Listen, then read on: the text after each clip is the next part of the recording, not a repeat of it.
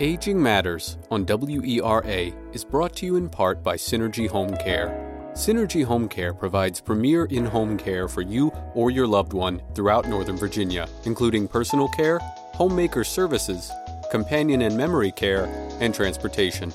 Call 703-558-3435 or visit synergyhomecare.com for more information. Synergy Home Care will find a care solution to meet your needs.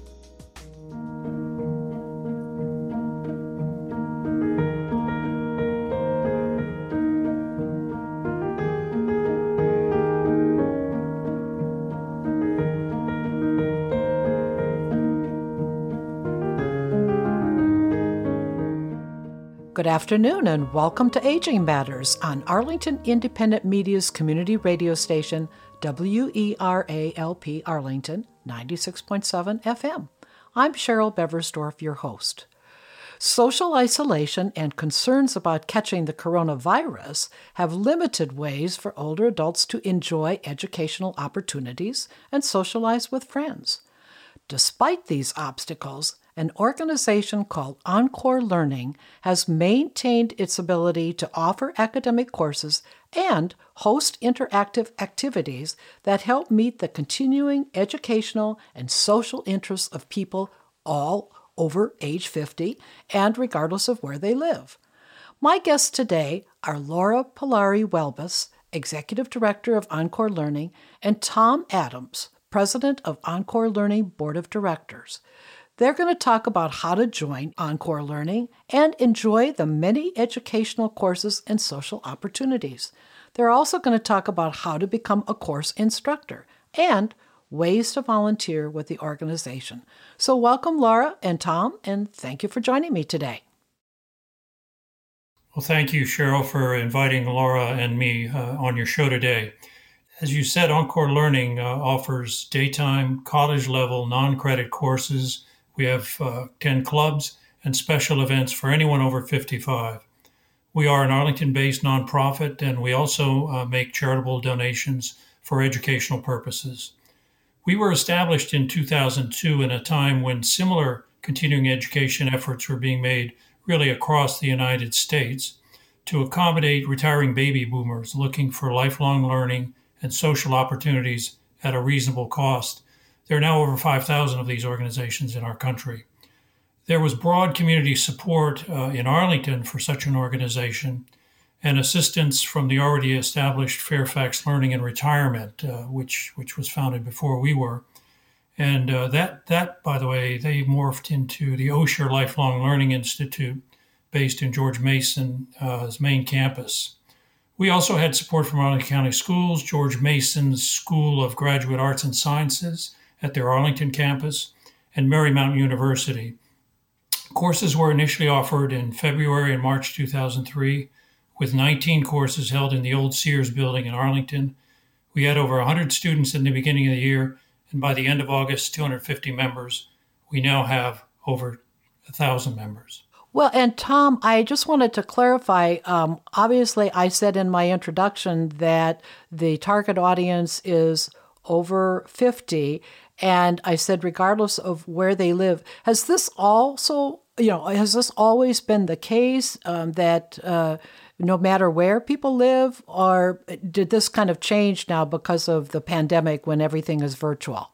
Well, it has indeed changed. We were limited geographically, mainly because most of our courses are at George Mason's Arlington campus.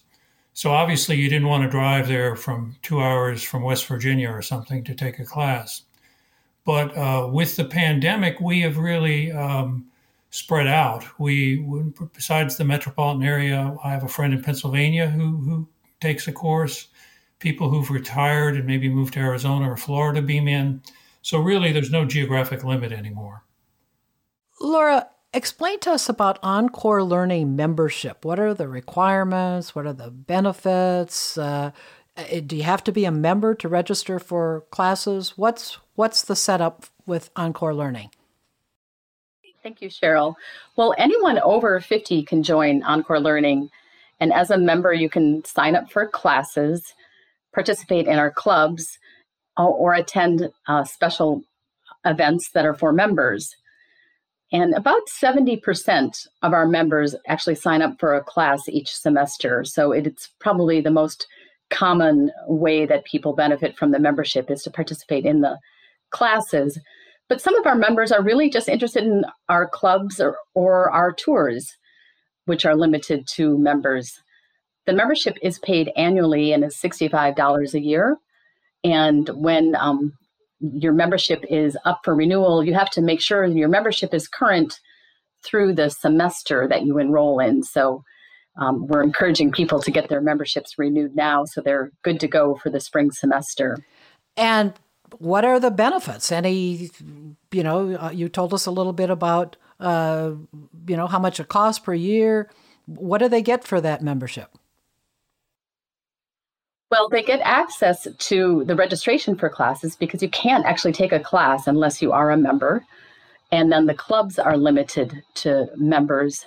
And then some of these special event tours that are limited to, say, 25 people, you also have to be a member. So those are the main incentives to join. All right, so let's talk a little bit about the academic courses. Tell us, what are the subject areas, the types of courses offered, and are there some areas that are more popular than others? We have a fall and a spring semester with more than 30 courses offered each semester, and they're organized into 7 categories, which includes fine arts, music and theater, health and wellness, literature and writing, history, which typically has the most offerings, law, politics, and public affairs, science and technology, and social sciences. So you can see we really cover a wide range of categories with these academic courses. The courses may be lecture style or have a discussion format, but they're all designed to have students engaged in the content and working with knowledgeable instructors and have interested peers.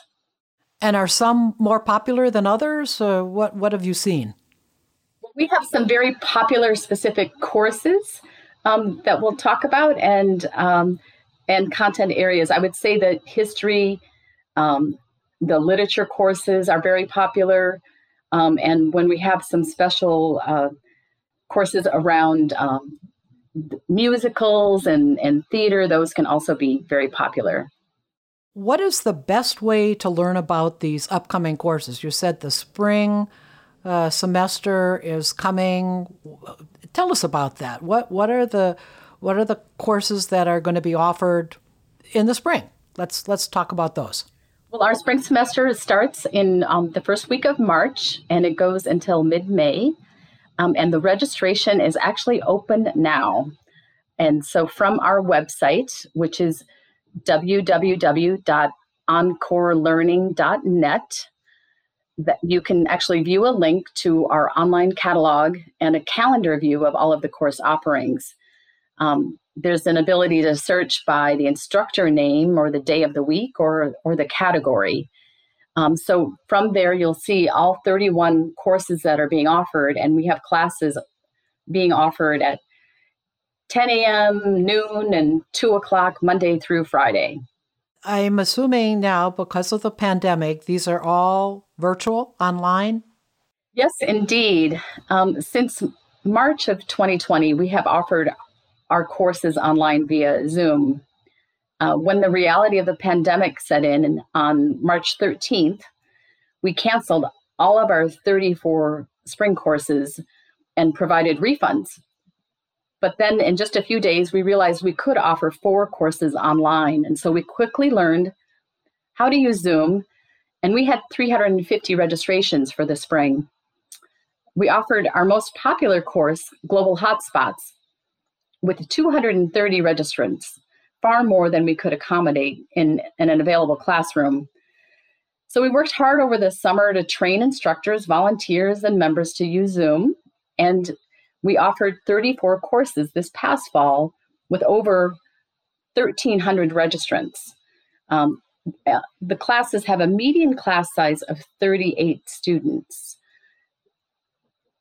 the format has worked really, really well for us, and we're getting a lot of accolades from our members about the opportunity. Well, and I'm sure they're even more welcome now because of the pandemic, and they can still be learning. That's why it's so important. But let's step back a little bit. Tom, you told us a little bit about Encore Learning before, but explain the model that was established when Encore Learning first started. How is that model different from other continuing education approaches for older adults? Right. We offer daytime academic courses that are 4 to 10 weeks in length. Smithsonian, for example, charges $25 per session, which is but they're often in the evening and they're often not as in depth. Ollie out at the Fairfax main campus at George Mason charges $450 for membership and unlimited courses a year, but they have a special due to the pandemic of only $300 because they weren't able to offer courses in the spring. We were going to join Ollie years ago, but our members kind of liked a different format, a different pricing system, which Lora has described, and they like it's relatively inexpensive. It's inexpensive for one main reason, and that's that we have lots of volunteers. Some of our key functions, like arranging for our academic offerings each semester, are done by a committee of volunteers. We have 8 committees that do various functions like that. So this allows us, we do have a small professional staff, part-time staff, that helps back us up. But I think the main difference is that the community involvement here is very large. The other part of that, again, because of the pandemic, when somebody does sign up, are there special rules that attendees must follow to participate? Is it like a webinar setup? Explain what people would look forward to when they signed up, especially if they had questions or wanted to interact with the instructor. What would you tell them as to what to expect in this so-called new environment? That's a very good question. And what you of course have to register, pay your money, and then you get sent a link, a Zoom link, and a password. The password is to prevent Zoom bombers, and we haven't had any problems with our security system in that regard. People were a little hesitant at first to try Zoom. It was new for all of us. I don't think any of us even knew what Zoom was before the pandemic hit. So we, with some very good members, technologically savvy members, and our professional staff, we trained everybody. We had to train the professors, and we had to entice many of them to do it virtually. Some were reluctant, and a few didn't want to teach virtually over time. So we all did Zoom, and it's pretty amazing that this cohort of senior citizens, by and large, were able to adapt technologically and do quite well. So that was really, really the main challenge, and I think our professional staff under Lora deserve great credit for helping us pirouette to the virtual learning. Did you have any glitches initially in terms of kind of making sure everybody was participating, or did it run pretty smoothly from the start? No, you do have some glitches inevitably. Sound, problems, etc. But by and large, I think it all worked pretty smoothly. We just did a member survey, and we'll talk about it later. People were pretty satisfied at the quality of the offerings. I think what people miss, though, and we'll get into this, is you can interact with the professors. You can use chat, you can raise hands, but it's a little more difficult, and you don't get the same quality of personal interaction over Zoom that you can get in person. And so going forward, when we can have in-person classes, we'll keep virtual and in-person. I think some system, but we're not there yet. Okay, well, let's get into a little bit about the courses. Lora mentioned that a little bit earlier, but what is the length of most of the courses, and are they offered just one time or multiple sessions? What can people look for when they want to sign up? Tom, can you help us on that? Sure. There's a wide variety of courses. The minimum, they have to have 4 sessions, pretty much, to be a class. That's what we tell the instructors. And some instructors do 10 sessions, 8 or 10 sessions. One I know does 10 sessions of 2 hours each in a very interesting historical course. So they vary in length. Some of them show films. Some of them, they bring in lots of different things in their courses, depending on what you're looking for. They have to be at least 4 sessions. Is that what you're saying? Yeah, I mean, you asked. Some courses are very popular and get repeated every year. Okay. We have one excellent Civil War historian who does the entire Civil War, but he does it in 7 courses. So you have to take his class over 7 semesters, 3.5 years to get the entire Civil War under your belt. Okay. So any one course has at least 4 sessions. Is that what you're saying? Yes. Okay. I just wanted to, so that people were clear. The average is 6 to 8, I think, or six probably is the good average for the number of courses. Okay.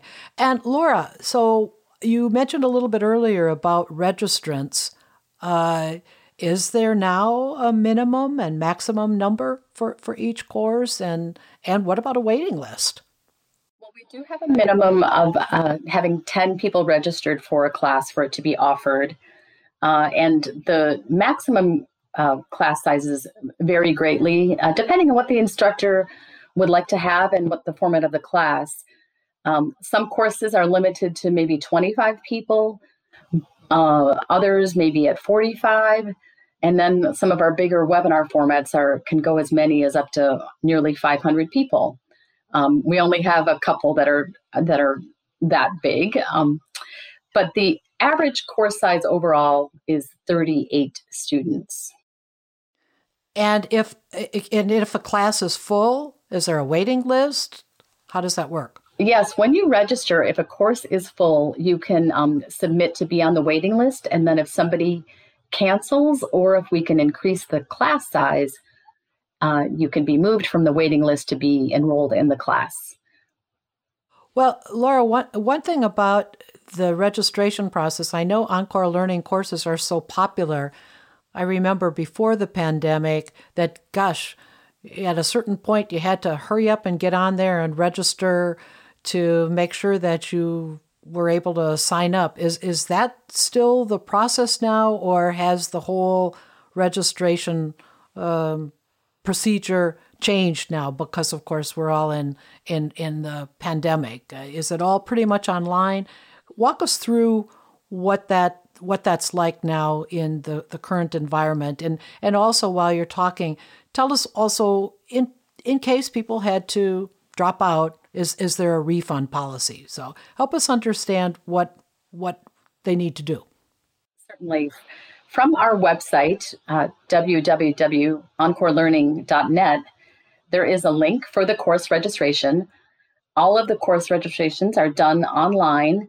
You have to have your membership established, and then you can select the courses to register for. You can sign up for as many courses as you wish. And some students take 4 or more, but the average is about probably 2 classes is pretty typical. You complete the whole registration process online and put in a credit card, and you'll receive a confirmation email that indicates you're enrolled in the class.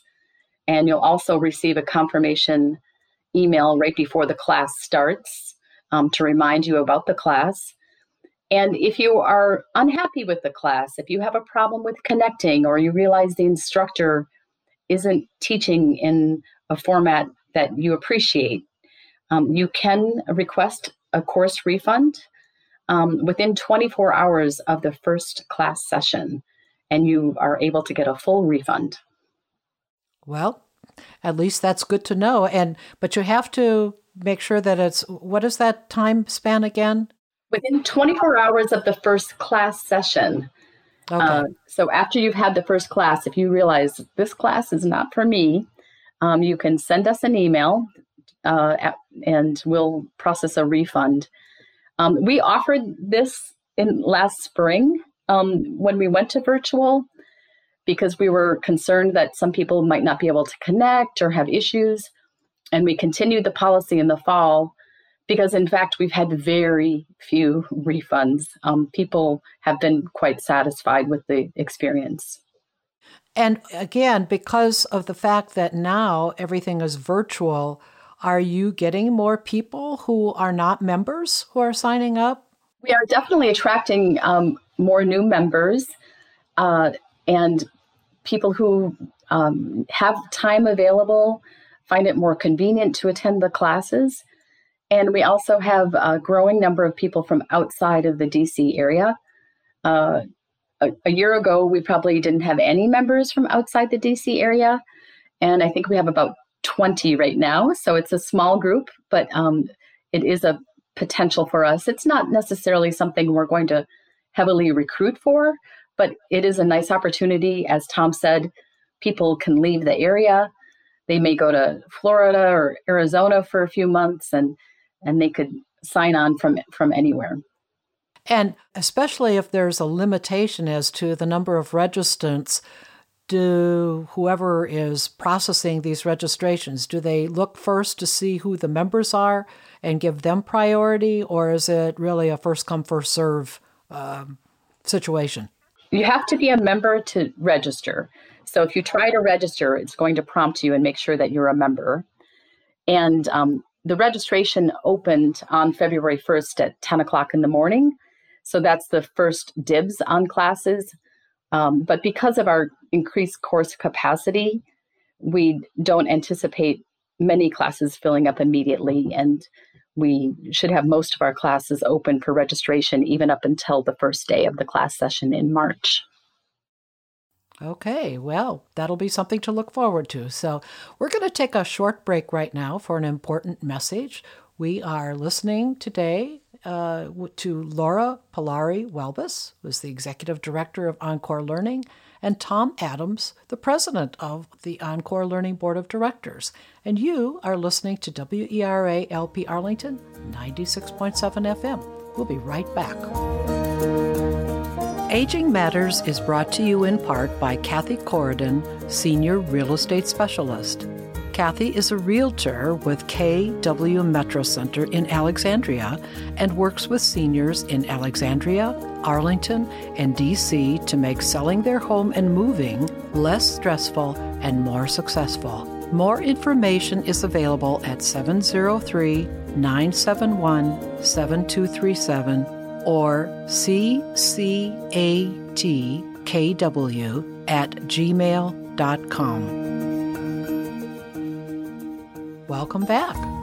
We are talking with Lora Pollari-Welbes, who's the Executive Director of Encore Learning, and Tom Adams, who's the President of this organization.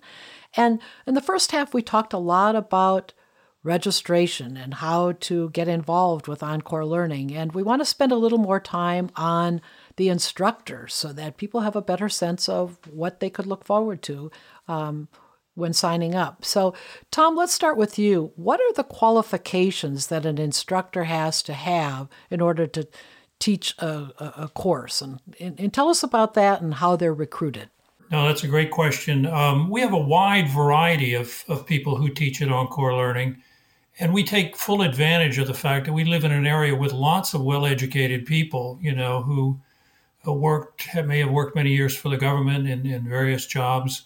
There are a lot of academics. George Mason is very generous in having their faculty teach. One of the most interesting courses I took was a George Mason professor who had been a lobbyist for the beer distributors, a job I envied. And he did a course on lobbying, and how it works, which was very interesting. We have retired military officers who teach. I took a course on Indian Wars taught by a retired senior officer who had taught at West Point. We have lots of lawyers who, and in fact, we package them in not this coming semester, but the next one, where we have legal hotspots, where we get different lawyers who come in and talk about an interesting legal problem or case. Our most popular course, as Laura mentioned, is Hotspots, which is a foreign affairs course, which deals with countries that are, in the news a lot. And we get retired ambassadors and others to come in and each do 6 different sessions there. So I've taught 3 courses in Encore Learning. Myself, I just did one on Scottish history, which was well attended. I've done other courses on the countries that emerged from communism in Europe and Eurasia. We have a lot of people, and we have to balance them, though. Obviously, we can't have just all history courses one semester. We have an academic affairs committee, which is in many ways our most important committee, that every year goes out and asks the usual suspects if they will teach again. And many generously do, because we don't pay them at all. We give them free membership if they want to take courses. But we get a lot of people who are willing to offer that. And then they have to strike a balance. And if they have, say, too many science courses, they say, well, can you come back next semester? And the science courses run the gamut. I took one, the science of cooking, by a former government physicist, and that was very interesting and very engaging with the class. So there's a huge variety every semester, and we try to mix them up and bring in new courses, but also we know the old favorites, like the Civil War course I mentioned earlier. It sounds like there's then a balance that in some cases you know of somebody who would be a good instructor and you reach out to them to teach a course, or do you think more about selecting the topic or the kind of course and then you look around to see who an appropriate instructor might be? Which is there one more than the other, or does it vary? What would you tell us? We throw out a broad net. We invite anybody who wants to teach to give us a proposal. And then it's up to the Academic Affairs Committee to vet those proposals to see if they're of sufficient, quality. And then they have to balance the number. We try to aim to offer about 30 courses each semester. Sometimes we have 34 or so, but that's kind of our right now, our current sort of capacity. The Academic Affairs Committee does a wonderful job of sort of sorting through this. And we always end up with a very interesting group. And I think the upcoming group, which Laura will describe in a little while, is among the most interesting I've seen in a long time. I was also wondering whether, in terms of criteria, you say there's a lot of favorites that you've been offering and maybe offer again because they're popular. Are you also looking at current events? Are there new things coming up? I would think maybe something pertaining to the coronavirus or the change in the administration. Are you always deciding what new kinds of topics to think about? And how do you make that determination? Yes, we do have a lot of current events classes, and they're very popular.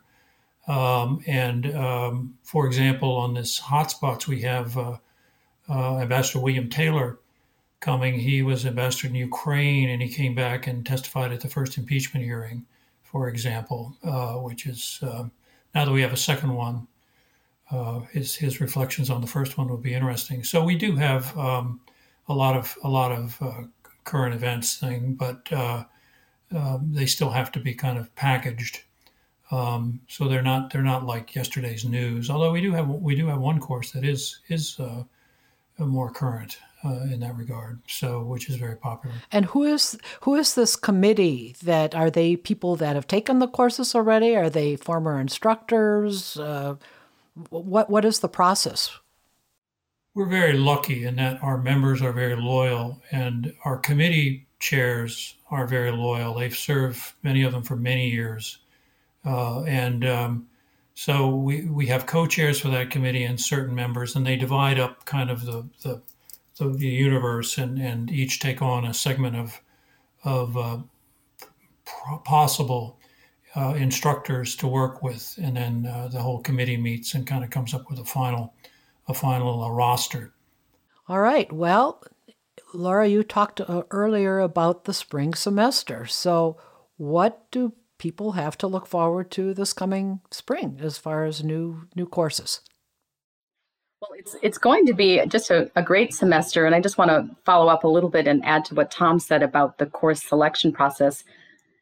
We get wonderful ideas from members, suggestions for courses, and then it takes real work to cultivate that idea and find an instructor and work with them to develop the content of the course, because it's not just a one-off presentation. It has to flow into at least 4 hour-and-a-half presentations, and could be 6 or 8 sessions. And it may be accompanied by course readings to do. There's a lot of work that is done by the committee members, who are all volunteers, to develop the content into an actual course. And that's the work that they do months ahead of time. So our spring semester, they really developed the courses over starting in the summer through the fall. And they have been able to incorporate some very contemporary concepts. We have a class on cybersecurity that's going to be extremely relevant, and also on technology safety that I think will be quite timely. There are topics every day related to that, and they'll be incorporated into content that really flows nicely. So we have 31 courses this semester, and of those, 10 of them are brand new, with new instructors and new topics. And I'm going to highlight a few. We're offering one on the nonprofit sector in Arlington, and it's highlighting the impact of local nonprofits in the areas of as being a safety net, and then working towards climate change and to improve climate change, and fostering the arts and culture, as well as how you can become an informed supporter of priorities. So this is a 6-session class with different speakers each week, but hosted, moderated by our board member, Christine Milliken. So it's going to be a really fabulous class. It's a new class being offered. Another new class we're offering is called Written in Arlington, and it's highlighting recently published local poets. And our recent Arlington Poet Laureate, Catherine Young, is going to be the host and moderator of that class, but she'll be inviting local poets to read their poems and discuss the writing of poetry. We will also have writing prompts in this class. And it has interesting themes relevant to Arlington, because the poems are around the themes of Arlington neighborhood, Arlington history, the immigrant experience, and Arlington seasons and scenes. So I think it'll be a really great new course that's going to be offered on Fridays in April, April is National Poetry Month. We also have a course on British poets, so local and then historical British poets, with a recently retired Georgetown professor, Fordresher. He'll be discussing 5 poets, 5 writers, Tennyson, Keats, and Wordsworth, among others. So our history classes are certainly very popular, but this semester we have a wide number of science and technology and social sciences classes, which really reflect a great diversity of our members and the great effort that our members put into offering these courses. Tom mentioned our most popular Global Hotspots class. I just want to mention, this is the 17th edition of this course. We have offered it since 2003. So it's a really great course, and some people indicate that really they just are a part of Encore Learning because they want to take that class. And the good news is that nobody has to get a grade after they finish, right? Exactly. Yep. There's no homework and no grades, but there certainly can be a lot of suggested recommended readings. And thank you. And not only suggested readings, but I also wanted you to talk a little bit more, Lora, about how these courses are evaluated. Obviously, you've got this academic affairs committee that looks at it before it's offered, but after it's offered, who does the evaluation? And are the participants also involved? And are they taken seriously? Or how does that evaluation process work? Each course registrant, each student in a course receives a course evaluation on the last day of class, and they submit that online. Those results are shared with each instructor, and the academic program committee reviews that information to improve the course offerings and provide feedback to the instructors. And we know for a fact that the feedback does help the instructors change their content or their presentation format based on this feedback. And we also use the information to decide if an instructor needs some more coaching or needs to take a break before they teach again. I'm curious because oftentimes a lot of people just say, I'm not going to worry about the evaluations. Do you usually get quite a few evaluations from participants? We do. We get enough of a response that we feel like it's very valid information, but we still have to remind and encourage people to submit their forms, as with anything. And then to that point, Lora, is that the basis then that determines whether the courses are repeated, or are you still preferring oftentimes to just offer new courses that have new topics? Again, it's kind of a balance there, I assume. Yeah, I would say typically about 2/3 of the courses are repeats and a third are new. And the courses that are repeated, when I say repeat, it might be an instructor who's covering a different topic, or it could be the same topic that was so popular, it's going to be repeated again.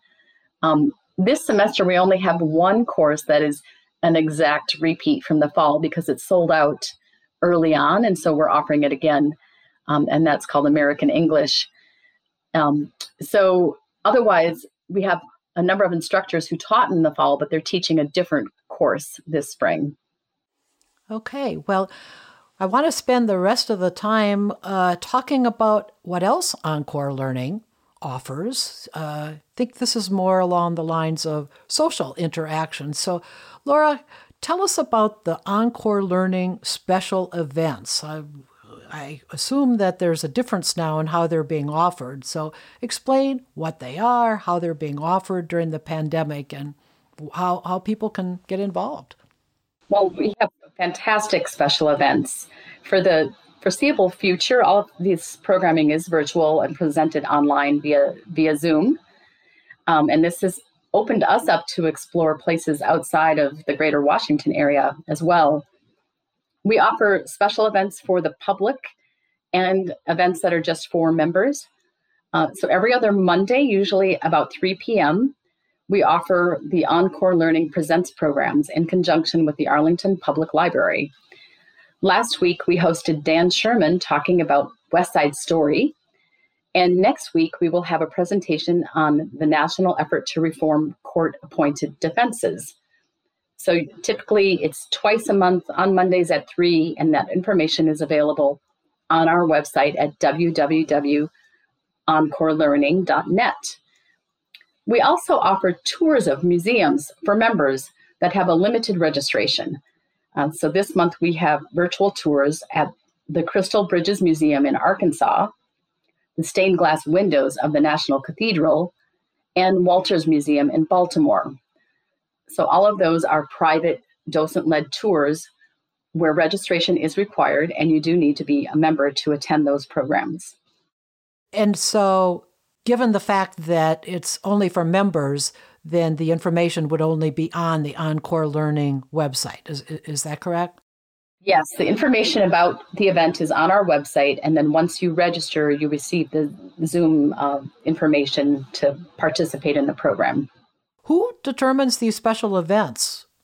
Well, we have a fantastic special events committee, several members, and they have ideas that are shared with them, but they also have ideas, and they'll make, sometimes they know people at a museum, and sometimes they make a cold call and reach out to identify a location. The speakers that we have for the Monday programs are a real notable group of people. We might see something about them in the news, or maybe there's somebody that is interested in teaching a course and want to try it out by doing a one-time special event presentation. And there's another activity that I saw on your website, the specialty clubs, and I noticed there's quite a long list. So, Tom, tell us about Encore Learning specialty clubs. What is the format? Is it different now during the pandemic? Explain. Sure. Sure, but let me just add something to what Lora said. Is anybody can ask to be put on our mailing list. You don't have to be a member. You don't have to pay any money. You can get our mailings, and those will inform you of the free special events, which is the vast majority of them. So, and you can then take a look at the course offerings to see if you want to become a member. So I would encourage anybody that maybe isn't sure if they want to join Encore Learning to just email us and say, please add me to your mailing list. I also wanted to mention 2 courses that are coming up this semester that are current and interesting. One of them is on cryptocurrencies. So, if you want to become a cryptocurrency millionaire and trade in Bitcoins, you might want to take this course. There's also another one that has been given before, Nazis versus Communists. It's taught by an interesting fellow who was a Holocaust survivor. He was 10 years old when he escaped from the roundup, and he was a Defense Department. And his course is fantastic about really the little-known aspects of the Nazis versus the Communists during the Second World War. So again, there's a great, interesting variety of courses. Going to the clubs, we have 10 clubs. Most of them are still functioning virtually. There's a breakfast club that meets and they chat and have breakfast. A bridge club, a cinema club, which you has to operate virtually. It doesn't go to the theaters. Current issues discussion group. Ethnic lunch club is suspended, unfortunately. They can't go out as a group to an interesting ethnic restaurant. The kayak club operated this year with proper social distancing on the Potomac. They don't go out in cold weather. There's a mindfulness club. Again, it's gone virtual. Nonfiction book club and a travel club. And the travel club does virtual offerings. Somebody talks about an interesting trip they took with pictures now. So the clubs are very important for the socialization aspect of what we do, and we can talk a little bit later about the socialization and from our survey. But anybody can join the clubs who's a member. And are there always ideas being offered for new specialty clubs? Yeah, there is. The newest club I didn't mention is because it does meet as a tech hobbyist club.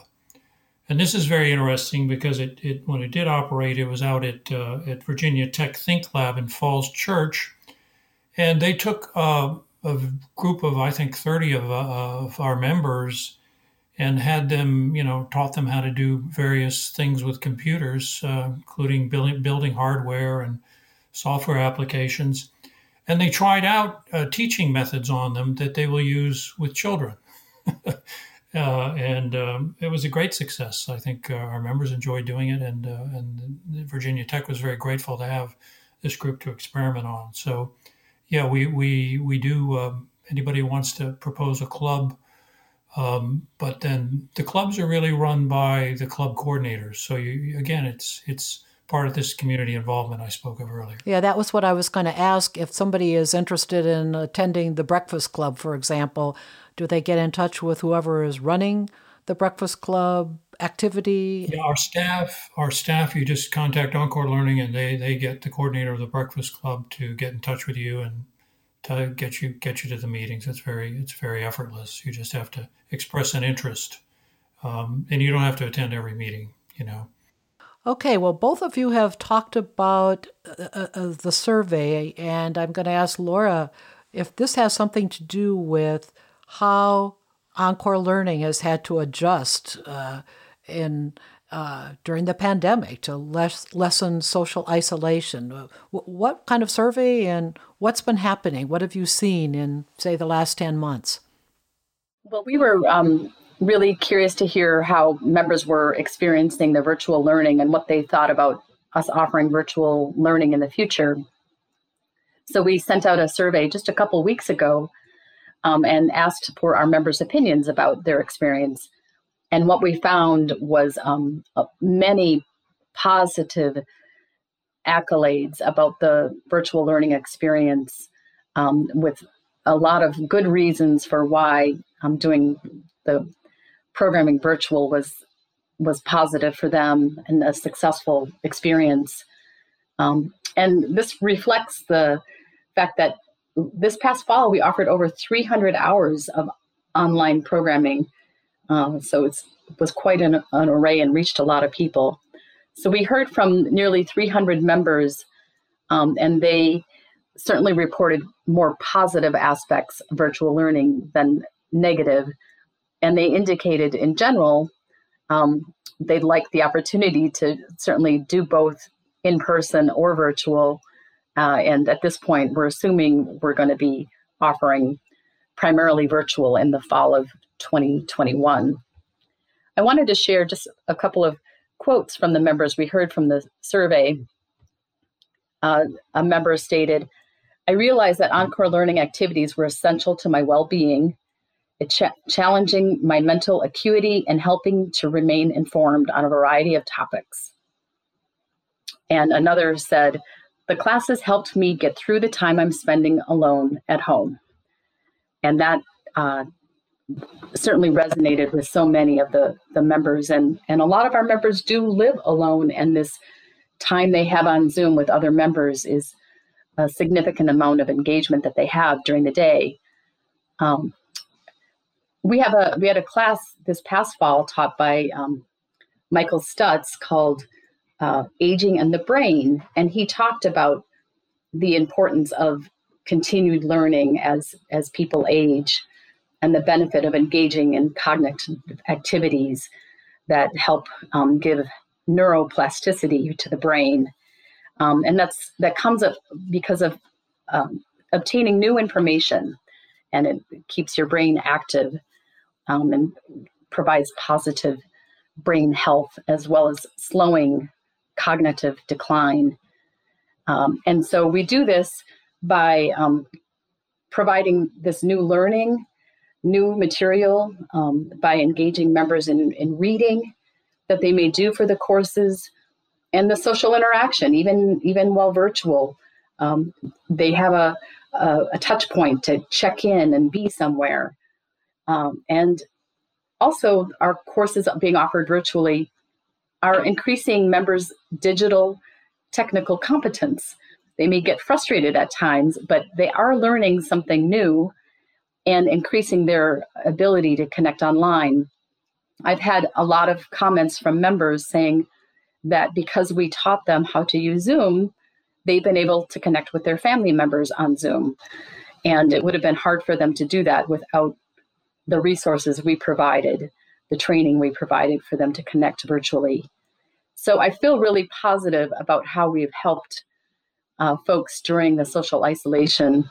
We've had 700 people take a class this past fall, and some of our events draw several hundred people. So we know we're reaching a great audience in the area. Well, that's quite a testimonial, and I congratulate you on that. And because you emphasize the involvement of people in terms of learning and helping them in terms of physical and mental skills, I was wondering what what might be the role for the volunteers? You both have mentioned the volunteers. Are you looking for more volunteers? Tom, maybe you can help us on this. In what areas? Give us a little bit of details on that. Sure, we're always looking for volunteers. I beat the bushes every time I speak to the members about please volunteer, because as I expressed earlier, our model depends heavily on volunteers, and that's what allows us to keep our prices low. And people are sometimes hesitant. People in this age group are hesitant to volunteer. Sometimes they're a little worried about technology or something. And again, we reassure them, and we'll train you, and you'll enjoy the experience. We right now, for example, our board rotates around, and we'll have an opening this summer for a new treasurer. So if anybody wants to come be treasurer, please contact us. And the committees are always looking for fresh members to kind of bring into the system. So it's a good way to socialize and a good way to contribute to us. And I hope people listening will not only join Encore Learning, but be brave enough to volunteer. And is there a time commitment, Tom? It's not great. I mean, it's really a couple of hours a week mainly. My own time commitment as president is maybe 3 or 4 hours a week of stuff. Our professional staff does all the heavy lifting, that's for sure. And there's a place on the website to apply? Yeah, you can go to the website. You can email us, info@encorelearning.net, and say, I would like to volunteer. Or you can call us at 703-228-2144. You'll get a recording at this time because we're not manning the office. But we will get back to you quickly. I can assure you, if you want to volunteer. So please do so. All right. Volunteers are always welcome. So, Lora, one last time, how can listeners learn more about Encore Learning? Well, I just want to add on to what Tom said. We definitely are recruiting volunteers right now to help us plan the fall semester and looking for course ideas. So if you're interested in getting involved, you can help us plan or implement the programming or help us promote the programming. Be happy to have you join us. If you want to learn more, the best way is to check out our website. It's www.encorelearning.net, or send us an email at info@encorelearning.net. Okay.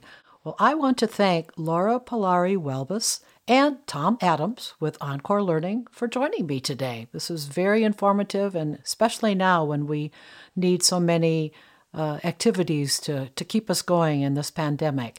And by the way, you might also want to learn more about Aging Matters. And if you do, visit our website. It's agingmattersonline.com. And at the site, you can access all of the Aging Matters radio and TV show content that we've done over the past 4 years. And you could also find out about the Aging Matters podcasts, which are on Apple and Spotify. Lots of good information on the website. And in fact, you can even subscribe to the Aging Matters monthly email newsletter. And that way you will get updates about the new radio shows and the TV episodes. And you can still always go back and play programs from the previous month.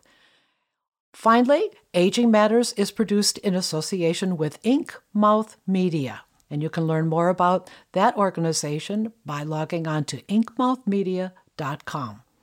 Thank you, as always, for listening to Aging Matters. And remember, age is just a number, not a label. I'll be back again with you next week. Aging Matters is sponsored in part by the Aging Life Care Association, an organization of aging life care professionals. Aging life care professionals offer guidance, advocacy, and support for older adults and their families in order to maximize quality of life. An aging life care professional can be there for your loved one when you can't be. More information about the Aging Life Care Association is available at www.midatlanticalca.org.